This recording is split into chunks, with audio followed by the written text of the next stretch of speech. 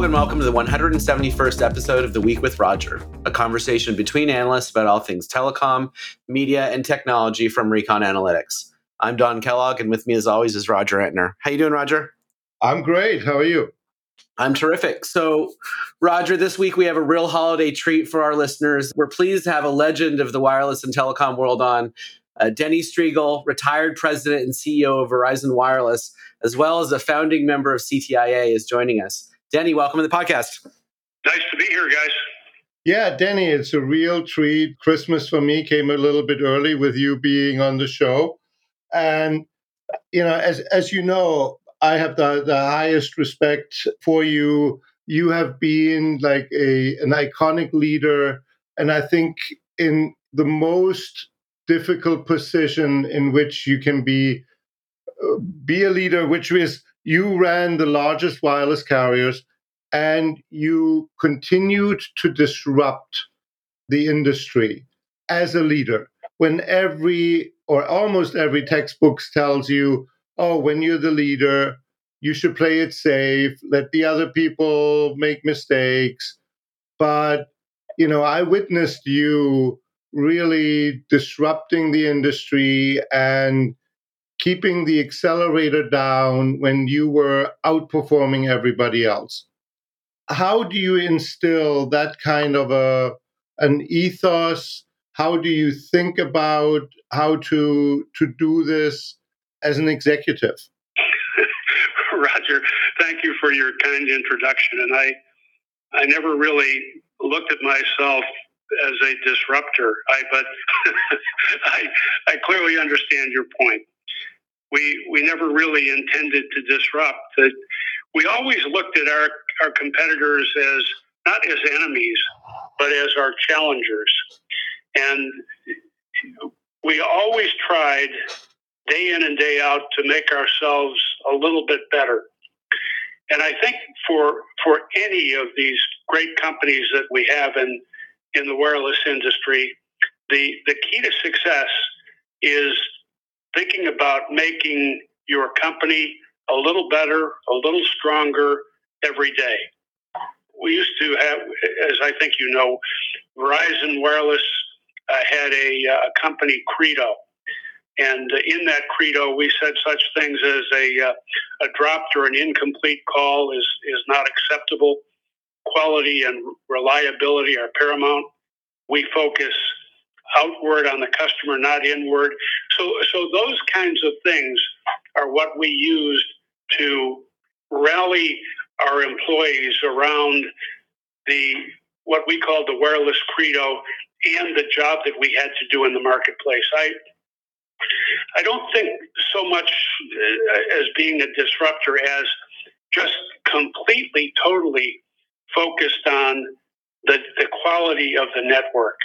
The network quality was paramount. I mean, a drop call was something that we worked every day to resolve.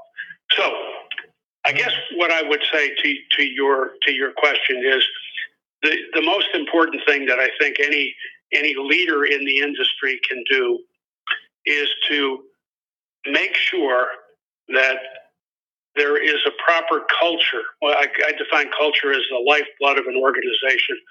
The proper culture within the organization that people understand exactly what they are to do and how they are to do it. And I think that's what we built at Verizon. Yeah, and because every company has like a mission statement and things like that, and they don't execute on it. And you wrote an excellent book, Managers, Can You Hear Me Now, where you talk a lot about, or where you write about, your leadership philosophy. And a lot of people try, but it's not all of them are succeeding. So how do you take this from the credo into the lived action? Well, there were a couple of key things that I always tried to focus on. And first and foremost was get the very best people you can working with you and for you. So we had people like Lowell McAdam, Jack Plating, Rick Conrad, Roger Gurnani, who ran our IT system, who could just make changes almost overnight. Martha Delahunty in human resources, hiring the right people, training them the right way. It was most important to me to get excellent people that I worked with, that worked for me. And I think that was key. I had a great staff. And when I think about this, we tried our very best to get decision making as close to the customer as we possibly could. So we had areas in the business. We tried to decentralize decision making so that our areas and our regions would be making decisions to the advantage of the customer. And it also built within these areas and regions a sense of ownership in the business.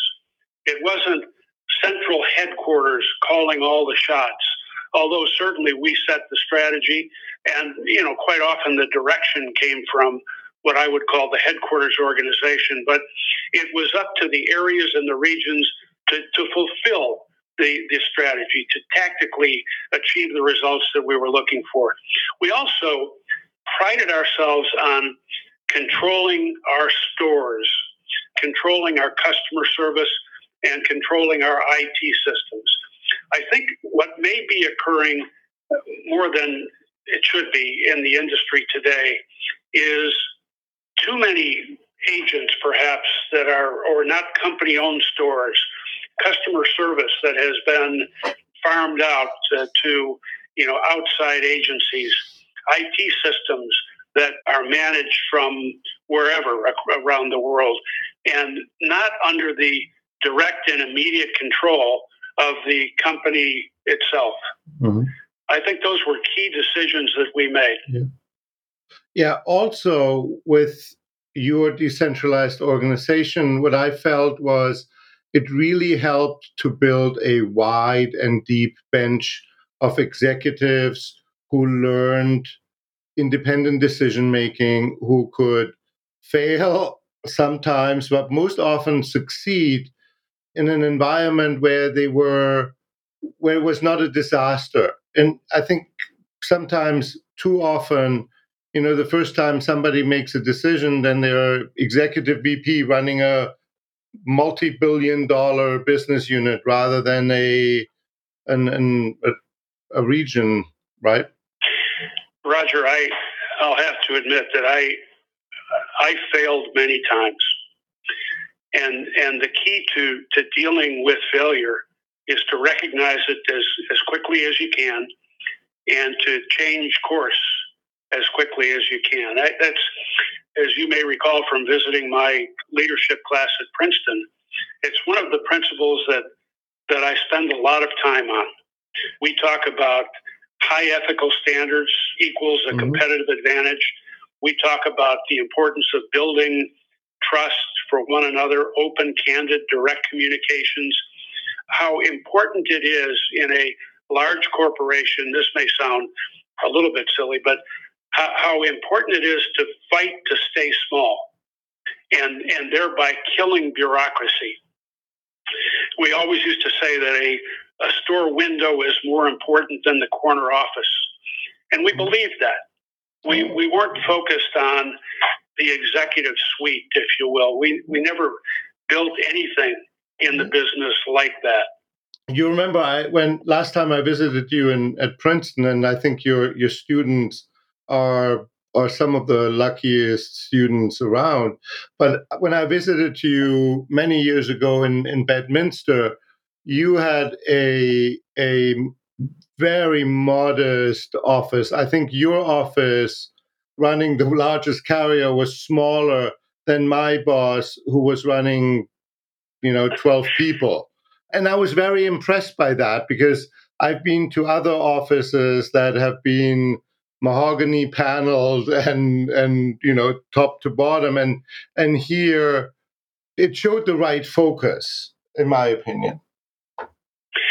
Roger, I think the most important thing about an office is to get out of it.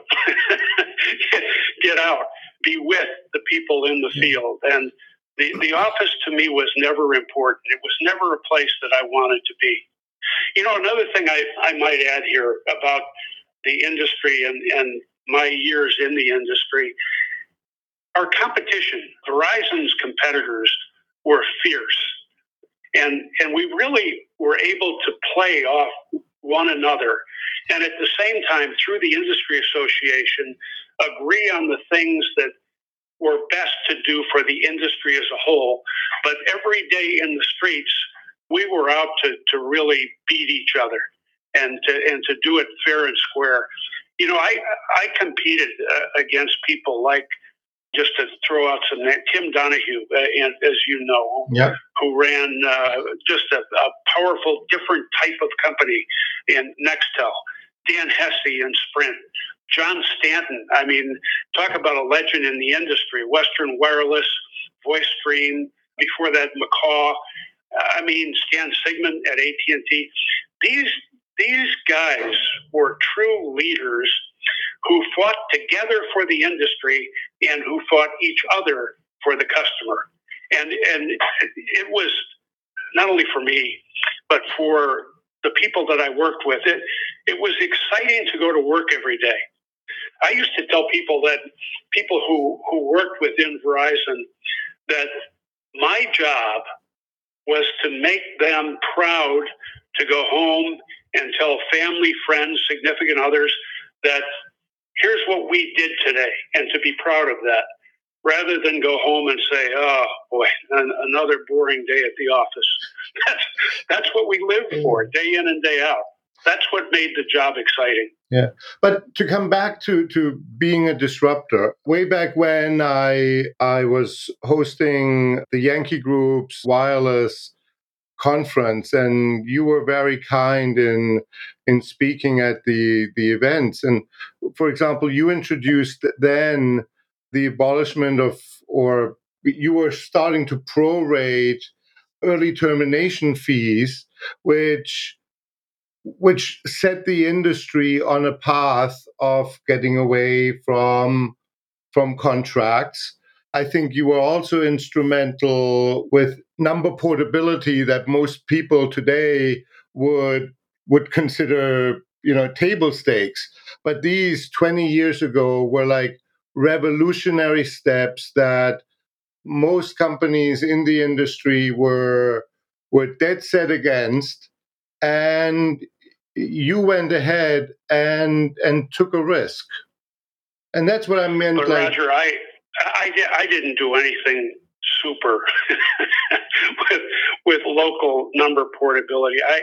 I actually made for Verizon Wireless what was probably, at least in my mind, an obvious decision. So you are absolutely right. When we talked about local number portability, I remember, along with several other of my peers in the industry, we testified before Congress, and this whole idea of a customer being able to take their number from company A and the same telephone number to company B, the industry was so opposed to that at the time.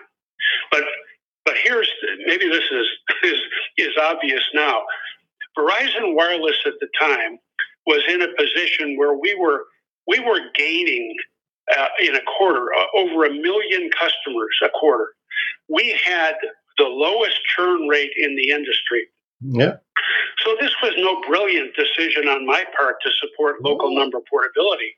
I easily came to the conclusion that if we had local number portability, Verizon at the time would gain more customers. So I took a stand in favor of local number portability, and I can tell you I was the most hated man at CTIA meetings for at least 2 years after that. Local number portability was back in 2003, and I remember it like it was yesterday. The other thing, Roger, one year later, I remember coming to one of your conferences and talking about the wireless directory. Yeah. And you may recall that this was in, I guess it was 2004. Was a huge topic. You may recall this was all that we talked about. And all of my peers were so strongly in favor of listing their customers in a wireless telephone directory. Well, at the time, this was picked up in the press and in the industry trades, and I was getting emails, without exaggeration, I bet I was getting at least 100 emails a month from my customers saying, please don't do this. Yep. So I thought, this was no brilliance on my part. Oh. The logical conclusion to support our customer base was to say no to wireless directories. And that's what I did. Well, but again, this caused havoc among the industry, yeah. And but the way we looked at it was, well, it is what it is. This is what is right for the customer. Well, but being a leader means very often being alone, right? I guess that I go back to your opening statement here, and when in particular when I think about local number portability and the wireless directory, I guess we were disruptive, at least to some degree. I don't like to think of it that way. Wow. I like to think as we were challengers in the industry. Well, but that's exactly the mindset of being the leader, and it's that at the same time the challenger. Usually, the challenger is the runt of the litter, the one that has no choice but to challenge. And where, your back is against the wall and the only thing you can do is disrupt or challenge. So how do you continue then to have this mindset permeate the company? Because the success and failure not only depends on how good is the leadership suite, but how does everybody else in the organization live and breathe and execute on that same vision? Well, I think people need to understand that one of the most important strategies for success is to work hard to try to make yourself better every day. Do something new, do something different. To your word, okay, do something disruptive. Mm-hmm. When I think in recent times here, you look at what T-Mobile has done over the last few years under John Legere.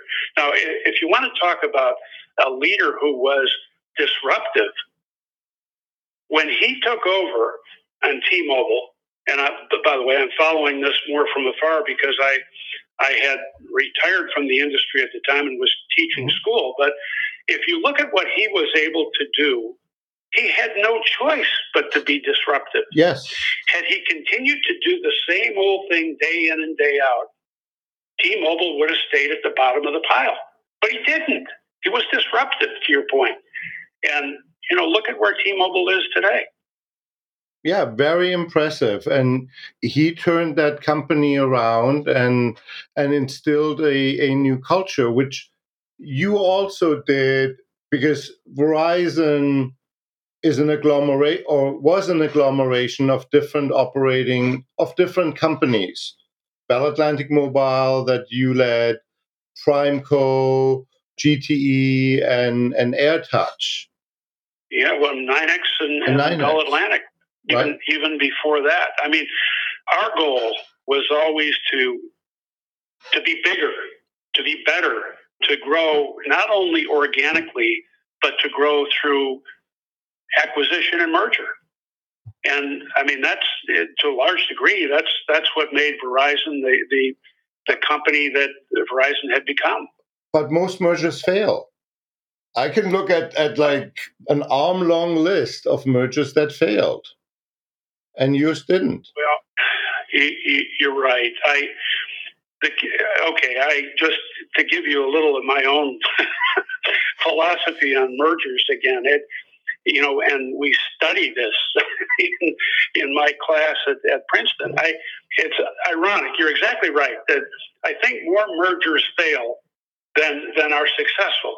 So we had in my course of working at Verizon, we had without exaggeration, 25 plus mergers, large companies and small. Back to your point, it wasn't just GTE and Bell Atlantic, Nynex, and Primeco, and it was more than that. It was small companies too that filled out our footprint. And one of the keys to success was, by the way, if you read the textbooks say, all right, when you join two companies, make sure that you form task forces and that you pick the best practices from each of the companies that are merging. That was exactly, in my mind, the wrong strategy. When we put companies together, we didn't form task forces that said, let's necessarily look for best practices.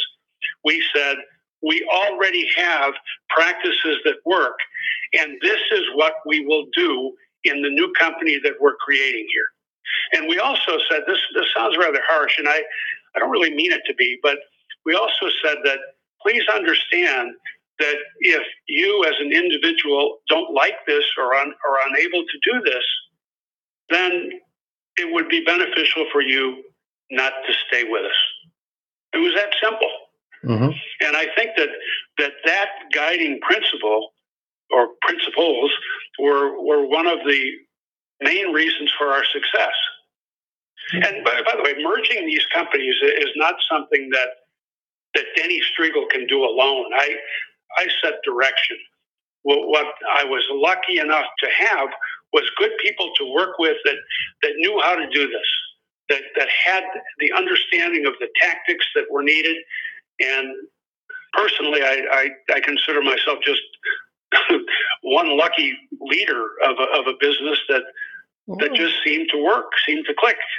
Well, I think you're lucky once, you're lucky twice, third time it's skill, right? Well, you're kind. You're kind. Well, one time you're unlucky, twice you're unlucky, third times it's incompetence. That's the flip side too. But okay, right? It's there comes a track record where luck becomes a habit. So what recommendation would you have for like a younger leader who would like to have a career? Because I think you share some wonderful principles with your students at Princeton. What would you say that a early or mid-career executive would find valuable? Well, I talk about this at length in my book, in my class, and I talk daily about this at Verizon. Integrity is the key to success. We had in our business built a philosophy, a strategy that respect and trust for one another was critical. That open, candid, direct communications, no hidden agendas, for example, is the way we run the business. If I were talking to a young leader coming up in the business right now, I would say integrity is key. And by the way, integrity is more than just honesty, right? I can be honest when I say I robbed the vault in the bank, but that's not integrity. I define integrity as doing the right thing, even when no one is watching. And when you think about that, and by the way, we don't all do that all of the time, and I understand that. But when you think about that as an operating philosophy, strategy, the way I run my life, it's difficult to do, but if you can do it, people who work for you and with you, they watch what you do more than they listen to what you say. Well, actions speak louder than words. Everybody says, the right thing, doing the right thing. Right. We called it, in our business, we called it the shadow of the leader. I remember talking about this day in and day out. It's the shadow that you cast upon the people that you work with that is the most important element of what you do. Cast the right shadow and you get the right actions from people.